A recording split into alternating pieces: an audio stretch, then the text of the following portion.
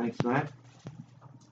Let's open in a word of prayer. Father, we thank Thee once again for bringing us together this Lord's Day to hear the sound of Thy voice through the Scriptures known as our Holy Bible.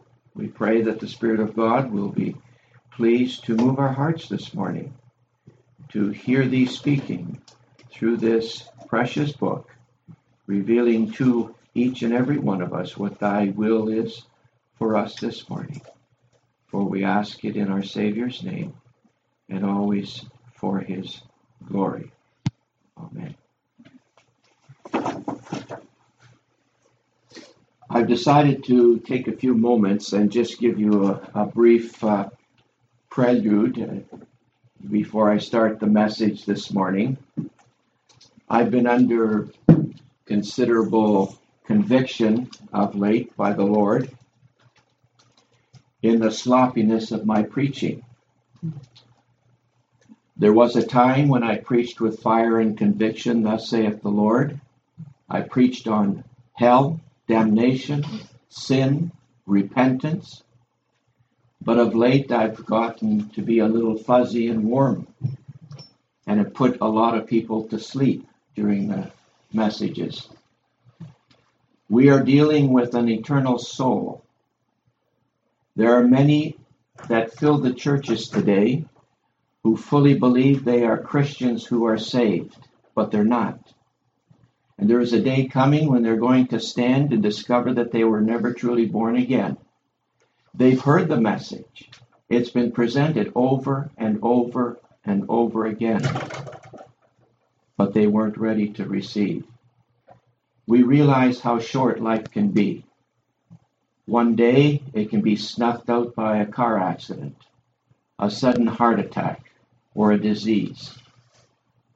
And then it's too late. The Bible says now is the day to accept. Now is the day of salvation. Paul tells us many times, examine yourselves, not others. Examine yourselves to see whether ye be in the Lord. That's what I'm going to ask each and every one of you to do this morning before I start the message. Examine yourselves. Are you really in the Lord? Your heart will tell you. Your mind will tell you. But there is a standard that will convict one day. When the books are all open, Christ will open this book that we call the Holy Bible.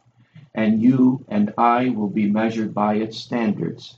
And the guilty verdict will be ushered, because none of us can measure up.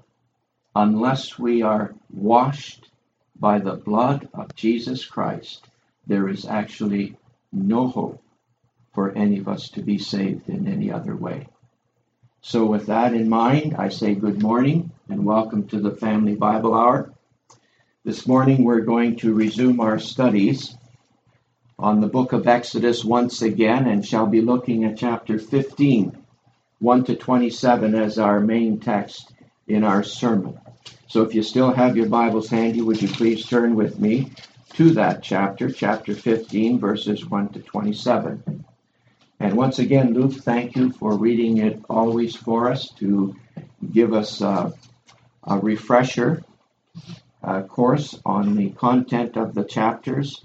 And also thank you, Nancy, for every Sunday faithfully playing on the piano for us as well. And we all know how some days it can be very challenging when asked to play a song that none of us knows how to sing or never have sung before. But nonetheless, the Lord always gives us grace to muddle through somehow. So thank you both for your ministry.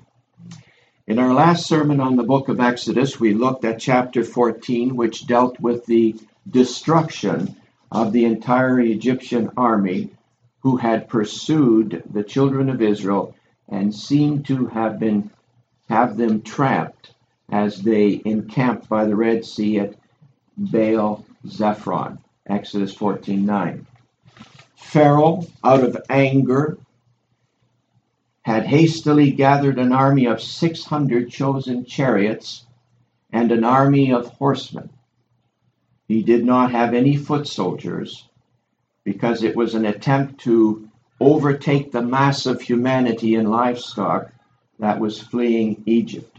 And overtake them they did at a place called Baal Zephon, over against the Red Sea.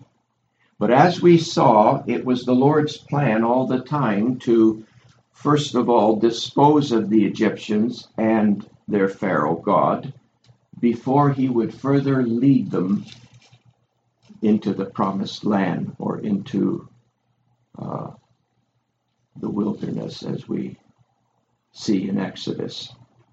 Thus the Lord inserted a hedge of protection around the children of Israel in the form of a cloud of smoke by day and a cloud of fire by night behind them, protecting them from the Egyptian army and preventing its advance against them. And that pillar of fire and that cloud troubled the host of Egypt, we were told in Exodus 14:24. That divine manifestation is what we call today in theological circles a theophany, the physical appearance of the pre-incarnate Christ. And after having made a path through the Red Sea for the children of Israel to escape to the other side, the Lord then allowed the Egyptian army and Pharaoh to pursue them yet a little further until the entire army was in the epicenter of the Red Sea, the point of no return, the point where it was further back than forward. And as Moses, upon God's command, raised his hand over the sea began to return to its normal place, engulfing and drowning the entire Egyptian army who had been stranded helplessly in its midst. Thus the Lord saved Israel that day, and they would see their slave masters no more. The chapter ends with verse 31, and Israel saw that great work which the Lord did upon the Egyptians. And the people feared the Lord and believed the Lord and his servant Moses. Now, dearly beloved, we have a very important lesson here, and I hope none of us misses it. Please notice the order of these two statements. First comes the fear of the Lord, and then, and only then, comes the believing of the Lord. It cannot be otherwise. The Bible tells us in Proverbs 9:10, the fear of the Lord is the beginning of wisdom, and the knowledge of the holy is understanding.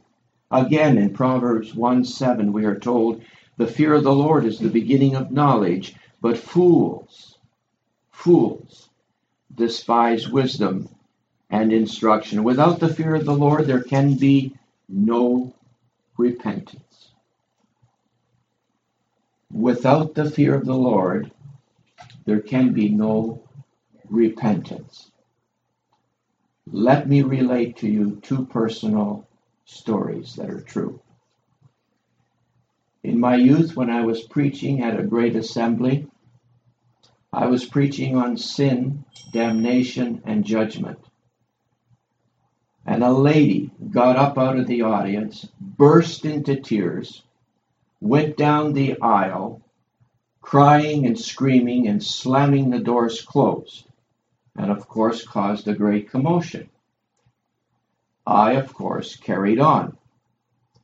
At the end of the session, she confronted me and said, how dare you say such things, to say that I'm going to go to hell if I don't believe this or that. And she raked me through the coals and said, I didn't write the story. What I told you was the gospel truth. A few years later, she got saved and thanked me for that message. But in the meantime, she went through several months of great fear and apprehension because she knew she was headed for hell. I too, in early 1980, was convicted of the Lord and knew that I was on the way to hell and knew that I could do nothing to save myself.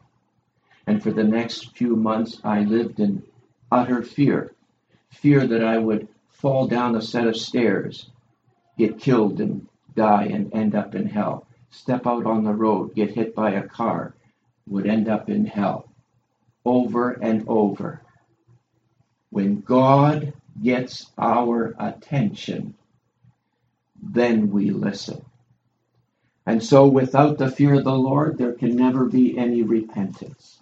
It is only when the sinner is confronted with the holiness of God and how he or she has offended his holy commandments that the lost sinner begins to tremble at the judgment he so rightly deserves. It is then and only then that he or she understands that the holiness of God does not allow God to let sin go unpunished, and that the sinner is hopelessly doomed to save himself. No amount of tears or crying can ever change our sentence of death.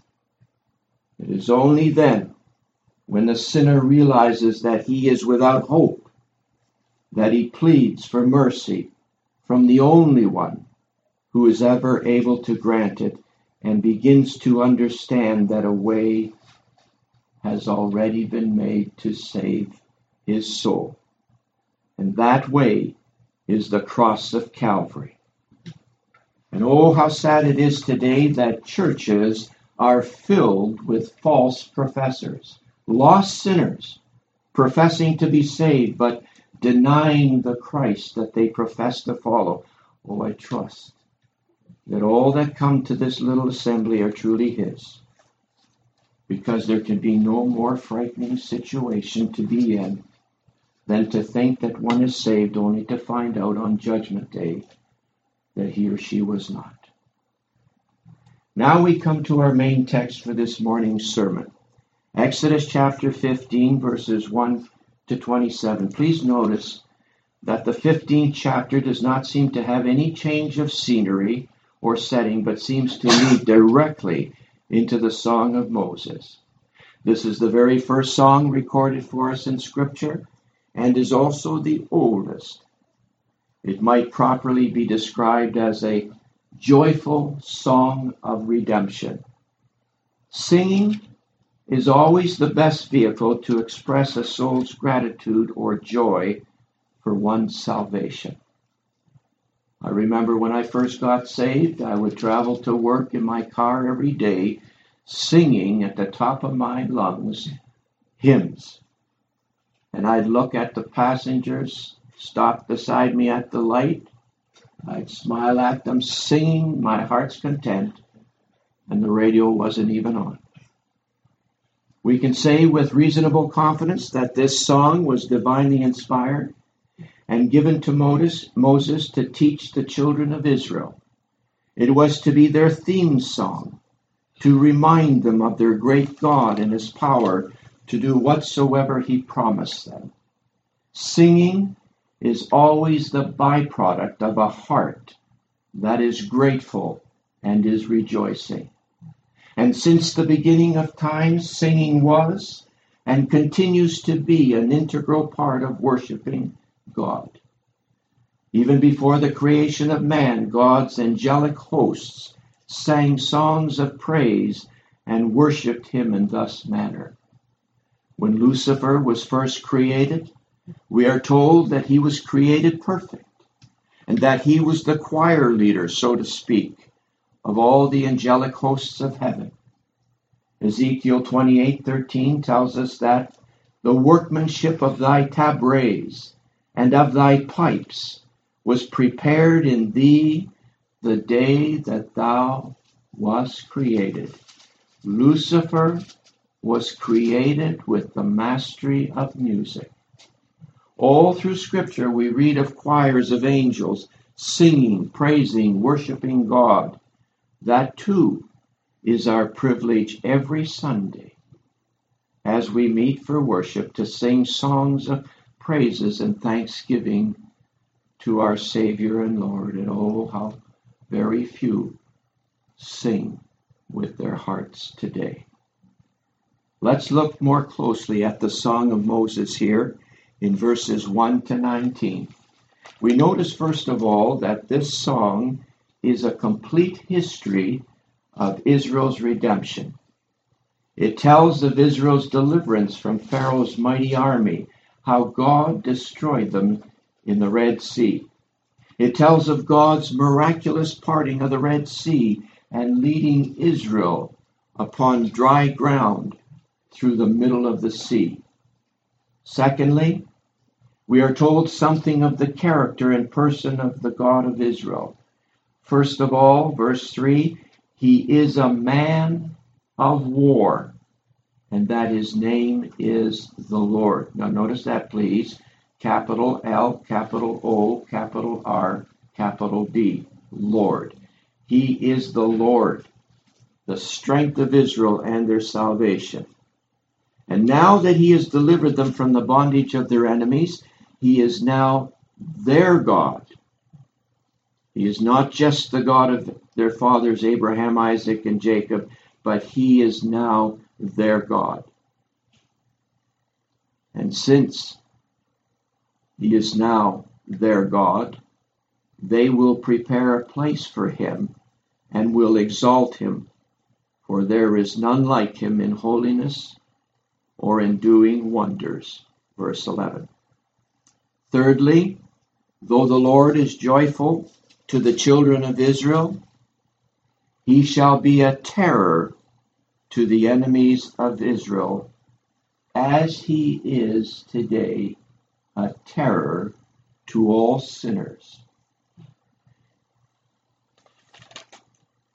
And because he is a terror to all of Israel's enemies, they will not stand in Israel's way as long as he leads them. Verses 14 to 16. The people shall hear and be afraid. Sorrow shall take hold on the inhabitants of Palestina. Then the dukes of Edom shall be amazed. The mighty men of Moab, trembling, shall take hold upon them. All the inhabitants of Canaan shall melt away. Fear and dread shall fall upon them. By the greatness of thine arm they shall be as still as a stone, till thy people pass over, O Lord, till the people pass over which thou hast purchased. And fourthly, the song presents before them their promised prophetic future, verses 17 to 18. Thou shalt bring them in and plant them in the mountain of thine inheritance, in the place, O Lord, which thou hast made for thee to dwell in the sanctuary, O Lord, which thy hands have established. The Lord shall reign forever and ever. God will bring them eventually into the land of Canaan, just as he had promised his fathers. Not only did he bring them out of the land of bondage, but one day he will bring them into the land of rest, into the land of inheritance. It is also worth noting here a little change in the titles in verse 17. In the first part of that verse, we have, O Lord, all capital letters, capital L-O-R-D, which translates in the Hebrew Jehovah, the self-existent one, the eternal one. But later on in that same verse, we read, O Lord, capital L, and small letter O, small letter R, and small letter D, which translates in the Hebrew Adonai, or sovereign God, or master. The same name used in Genesis 18:3 when Abraham entertained the Lord and the two angels. And so we see here in Exodus 15:17 another reference to Christ, our Savior. Then in verses 20 to 21, we are given a glimpse into Miriam's role and ministry concerning the Song of Moses. Up until this point, it was Moses who had the responsibility of teaching this song to the men and passing it down to them. But Miriam here is recorded in verse 20 as the prophetess, the sister of Aaron, who took the timbrel and led the women in a joyful celebration of song and dancing before the Lord. Now it is interesting that she is called a prophetess and the sister of Aaron. No mention of her being the sister of Moses. She, it seems, is given a position of subordination to Moses and not on the same plane as he. Aaron, too, was subordinate to Moses. She is the first person of that particular household to whom prophetic gifts are ascribed. But as we shall see later on, she becomes puffed up, or perhaps because of her gift, and rebels against Moses and his exalted position. She challenged Moses openly in Numbers chapter 12, verse 2, saying, "Hath the Lord indeed spoken only by Moses? Hath he not spoken also by us?" And the Lord heard it. As we read the rest of the story, we see how angry the Lord became over her rebellion and brought the plague of leprosy upon her.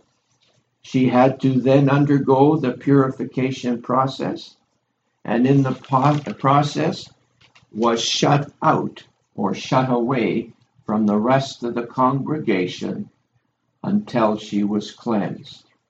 Her sin was severely and immediately punished.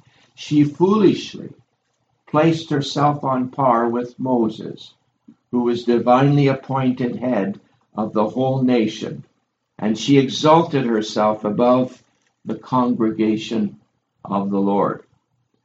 And oh, how we as God's people today need to be careful to not overstep our boundaries, to not be presumptuous about our own importance.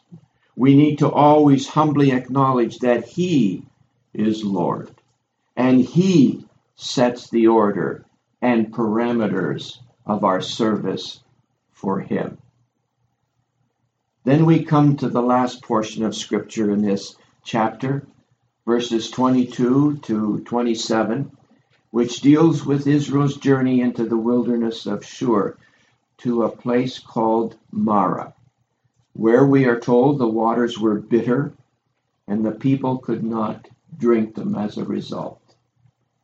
Immediately upon their arrival, the people began to murmur against Moses, asking, "What shall we drink?" Verse 24. They clamored against Moses as though he were the one to blame. Notice how quickly sinners forget their blessings and soon focus on their obstacles to life. How quickly they have forgotten the Lord's miraculous provisions and protection for them. Would He have led them thus far only to abandon them? Nay, but He would indeed prove them not once, but many times to come. And so Moses cried unto the Lord, verse 25, and Moses showed him a tree, and the Lord showed him a tree, which when he had cast into the waters were made sweet. There he made for them a statute and an ordinance, and there he proved them. Oh, dear friends, do you see a lovely picture of our blessed Savior here? He, God, showed Moses a tree, just as God has shown each of us a tree, the tree of Calvary, on which our blessed Savior hung and tasted the bitter waters of affliction for us, so that we might taste the living waters that He has to offer and never thirst again. The people drank, and their thirst was quenched, but also in that place the Lord made for them a statute and an ordinance, and there he proved them.